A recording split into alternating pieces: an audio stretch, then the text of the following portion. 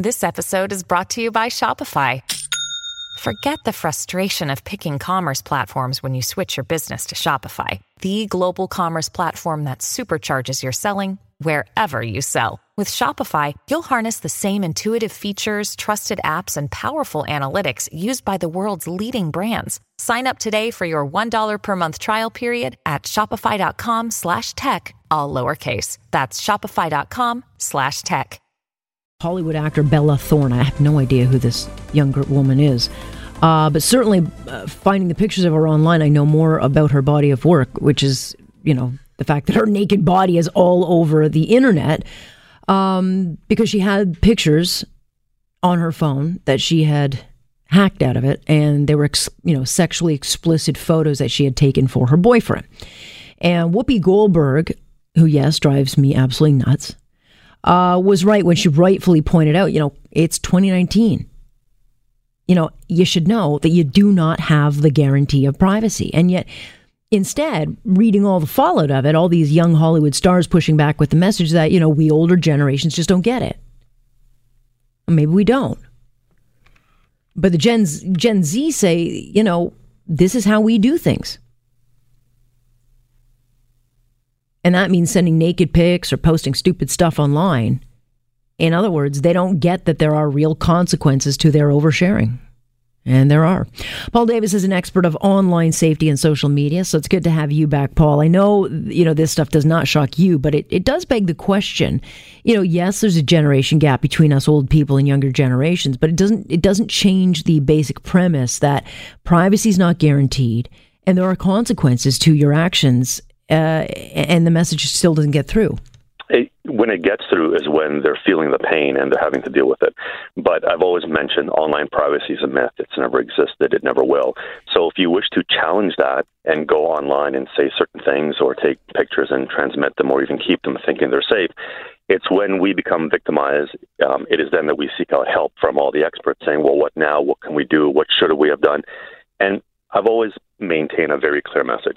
Online privacy is a myth. If you're going to type it, remember someone can see it. Mm-hmm. If you're going to take that picture and transmit it, it can be intercepted, it can be stored, cloud storage, local device, everything. So always be wise with, what you use technology for. You don't go to Starbucks and you enter a credit card number and do some online purchase at a public Wi-Fi network. There are certain things in technology you don't do, substantiated based on history of why it will hurt you. And people have to understand that. So if we challenge those pieces from the experts, that's where we become victims. Right. And so Whoopi Goldberg, who I agree with on nothing except for this, she's like, I don't care how old you are. You just can't do that in 2019. So she's laying blame at this 21-year-old Hollywood starlet who's all upset because, well, she put explicit sexy photos on her phone for her boyfriend, and she's, upset that she got hacked and they got out there. But when I read through her story, I think some of the things that really raised my eyebrow is the response from young Hollywood, not necessarily the older generation's Hollywood, but the Gen Z, the real influencers of young teens today. It's all about you go girl, you take the power back. But more so was the comments from this Zendaya, this actress, declaring that your generation relied on flowers and your father's permission, but it's 2019. Nudes are the currency of love. Have teens really lowered the bar that low that it's like they just go back and forth with nude shots with no thought that there could be a consequence? There is a clear divide with that statement, which is when I speak to students on this topic, which happens to be grade 7 to grade 12, I make a very clear statement. Don't send pictures of your body. In the cyber world, it is the one thing you don't do. So we've told children forever, do not drink and drive. Here are the consequences. You'll kill yourself. You'll kill somebody else. There's clear evidence. It's not a good idea. We tell kids, don't put your hand on the fire. You'll get burnt. There's a reason why we don't do that. In cyber, this is the one thing you don't do because of all the implications of sending such a picture. The words love and trust don't exist online. It never has. It never will. And so when I tell you there's a clear divide, I will look at an audience of students who say, no, I wouldn't be crazy enough to do that. And then there's another group which is being influenced by these idiots? Individuals saying, no, it's okay. It's your body. You can do whatever you want with it. And what concerns me is, and I'll be honest, if you are an adult and you choose to want to take a picture, you live with whatever consequences come your way. I can't change your mind, but I'm not going to ever stand in front of a child and say, if you love someone, if you trust someone, it's okay. It is not, because your body's the greatest weapon that can be used against you in the worst times. And when it gets out there, it becomes very painful. And what I'm tired of is people trying to forgive it. And then when I have to deal with a crying mother, angry father, concerned principal, or a child who approaches me after a presentation and they say, sir, what do I do now? It happened. And I have to look in the eyes of a kid looking for help because no one told them and it's hurting them. You stand in front of that child and say, you go, girl, it's embarrassing. And so I give them clear directive, look, I will never, ever challenge a child's sexuality. No adult should, because we did some dumb things growing up. But I make a clear point. When your sexuality becomes digital, it becomes part of the world's business, and you can't stop it. No one money, therapy, counseling, or prayer is ever going to stop what happens to that image. I will not challenge who you are as a human being in terms of sexuality, but when it becomes digital, this is where it becomes problematic. And so my message is, social media, smartphones, and sexuality don't mix. You want to mix it when you're 25, and you go girl and you go guy, and it's your body, that's your choice. But at a young age, remember, child pornography. Number 2, love and trust equals pain. And that's why I tell them, you don't do it. Right. So I'm of the directive of don't, and we will prevent pain. The problem is, Paul, you're not in every household, and every kid now has a phone. My 6-year-old is now asking me when he gets his phone, to which I now answer never. And when does the conversation, because I've been having this debate a lot lately, because I'm now anti-social media, anti-phone, because I just think we've got this generation and we're starting to see the data of depression, anxiety, all these problems that giving kids too much technology and access to social media platforms. We're starting to, I think, see the rollout and the effect of what it's caused.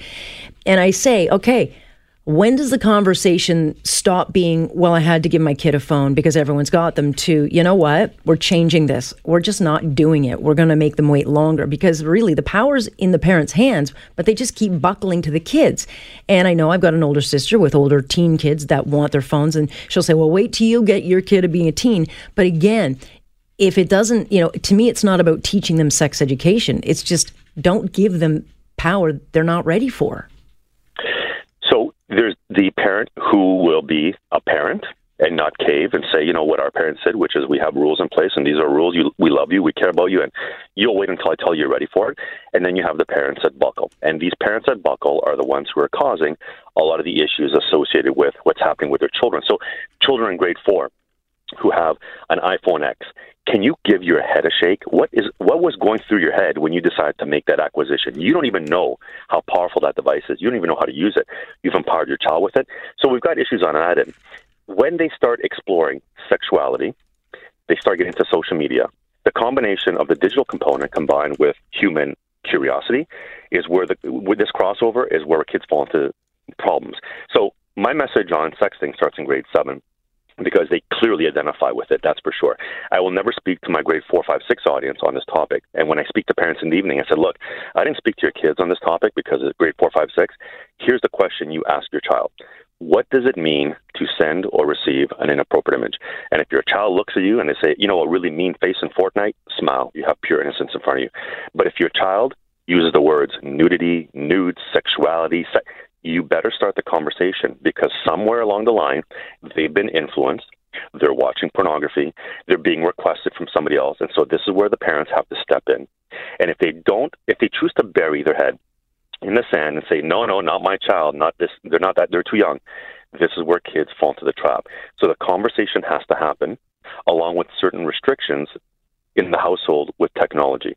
There was one principal in Ottawa, I'll never forget this, because in Ottawa they put the grade 7s in with the 9s to 12, so high school starts in grade 7 effectively. He even looked at my audience, he said, send your child to my school with a flip phone and a Chromebook. They will not be distracted by the phone during the day, and the Chromebook will give them access to 21st century technology and education and all of our applications that we're rolling out. And the reason he said that is because I've been promoting for 7 years, don't bring your child to school with an iPhone. in elementary school, give them a flip phone. If you really need it for the purposes of communication, a flip phone makes phone calls, text. There's no data. It's not going to distract them. And of course, phones are called pocket porn because of the ease of accessibility to pornography. So if we go by what that common sense principle said, guess what? Kids can use technology in school. The phone is the pure distraction, and the piece that uses apps and curiosity and sexuality, it happens on the flip phone. It is a smartphone, sorry. It doesn't happen on the Chromebook. And so if we can wait, put proper technology in their hands, be parents, I'm not against technology. I'm all for it. I think it's fantastic. If you give them technology too young, you're not acquainted with it. You don't understand the power of it. You give them this thing called privacy. You let them in their bedroom at 2 o'clock in the morning with it. We've got a problem. We can fix it. Parents are choosing not to. Right. So how do you change that? Because, in the headlines in the NBA draft, you've got a bunch of young players who clearly a couple of years ago were very ignorant, said a lot of homophobic comments on Twitter or whatever social media. And now that all comes out. So this generation is coming forward now, going into the workforce, and it looks like their social media and what they've done in the past is starting to come back to haunt them. At what point, Paul, does the conversation then change where parents say, look, we just have to have a tough line and not allow access. In my day and age, it was, you don't like the rules, get out of the house. And so I did. And bottom line is, kids, if parents really want to, they can instill the rules in the household to say no social media until 16, 17, whatever. And here are the rules. It doesn't seem to be happening. No, because parents are caving at a younger age. So, one of the questions I ask the younger kids is, what do you have? And they'll tell me the platforms that most kids have, they're not 13, they're not allowed to have, are Musical.ly, or known as TikTok now, Instagram and Snapchat. Well, these are all the applications that they can wait until they're a little older. But my message with the older students is, look, the word delete's a myth. It's never existed. It never will. And when you post something, it's as quick as a screenshot to come back and haunt you later on. I believe in positive use of social media. We can change the world. We can really make a change. But you have to understand, you cannot go from your emotions to your fingertips. Otherwise, it will be painful. So always process before you post. And that message has to be communicated by schools, by parents. I'm trying to the best of my ability every day, telling kids, look, here's how people look you up. Here's how they find information on you. And that's why I promote privacy. Stop having these open accounts with 1,000 followers and using hashtags like crazy. Have a sense of privacy. I'm not going to be against using social media. I'm not going to ban it. We can have different takes on that in different positions. But if you're going to open up an account, you need to have real human contacts, people that you trust, and make sure that what you post, even with those contacts, it can leak and it can get out there. Quick, sorry, I've got to run up against the clock. Just before I let you go, are we starting to get to the point, though, where we're going to get to, well, they were just young, ignore it, or are there still going to be consequences for this social media behavior from, your yesteryears, where you could say, well, I was a dumb kid back then, I've changed? I mean, should we just forgive the little darlings? I interview employers every month just to keep my information current, and every employer tells me they will look back to see what they said when they were 14, 15. So in the foreseeable future, no one has indicated, no, we will forgive that. I'll never forget a police agency stating to me, if they said something at 14, we will discount their application. And I thought, I defended them. I said, but by the way, they were 14. And I will never forget the one officer saying, who cares? And so that mentality, they have to understand. So I don't know if we're going to go down that path, but in the immediate future, I don't see it. Yeah. Well, yes, apparently there are consequences for your actions. That doesn't change regardless of the generation gap. Paul, we'll have you on again always. Thank you very much. My pleasure, anytime. That is Paul Davis joining us. And the headline that pops out to me just in the National Post, dropping an article that there's new research. If ever you need reasons to get off your iPhone, now new research in biomechanics suggests that young people are developing horn-like spikes at the back of their skulls. These are bone spurs caused by the forward tilt of the head, which shifts the weight from the spine to the muscle of the back the way you're holding your phone. So they've got these x-rays of kids' heads. You're growing spikes. I'm for the payphone. I'm not only getting off of social media, I'm going back to the payphone. I'm going to go live in a little house in the prairie.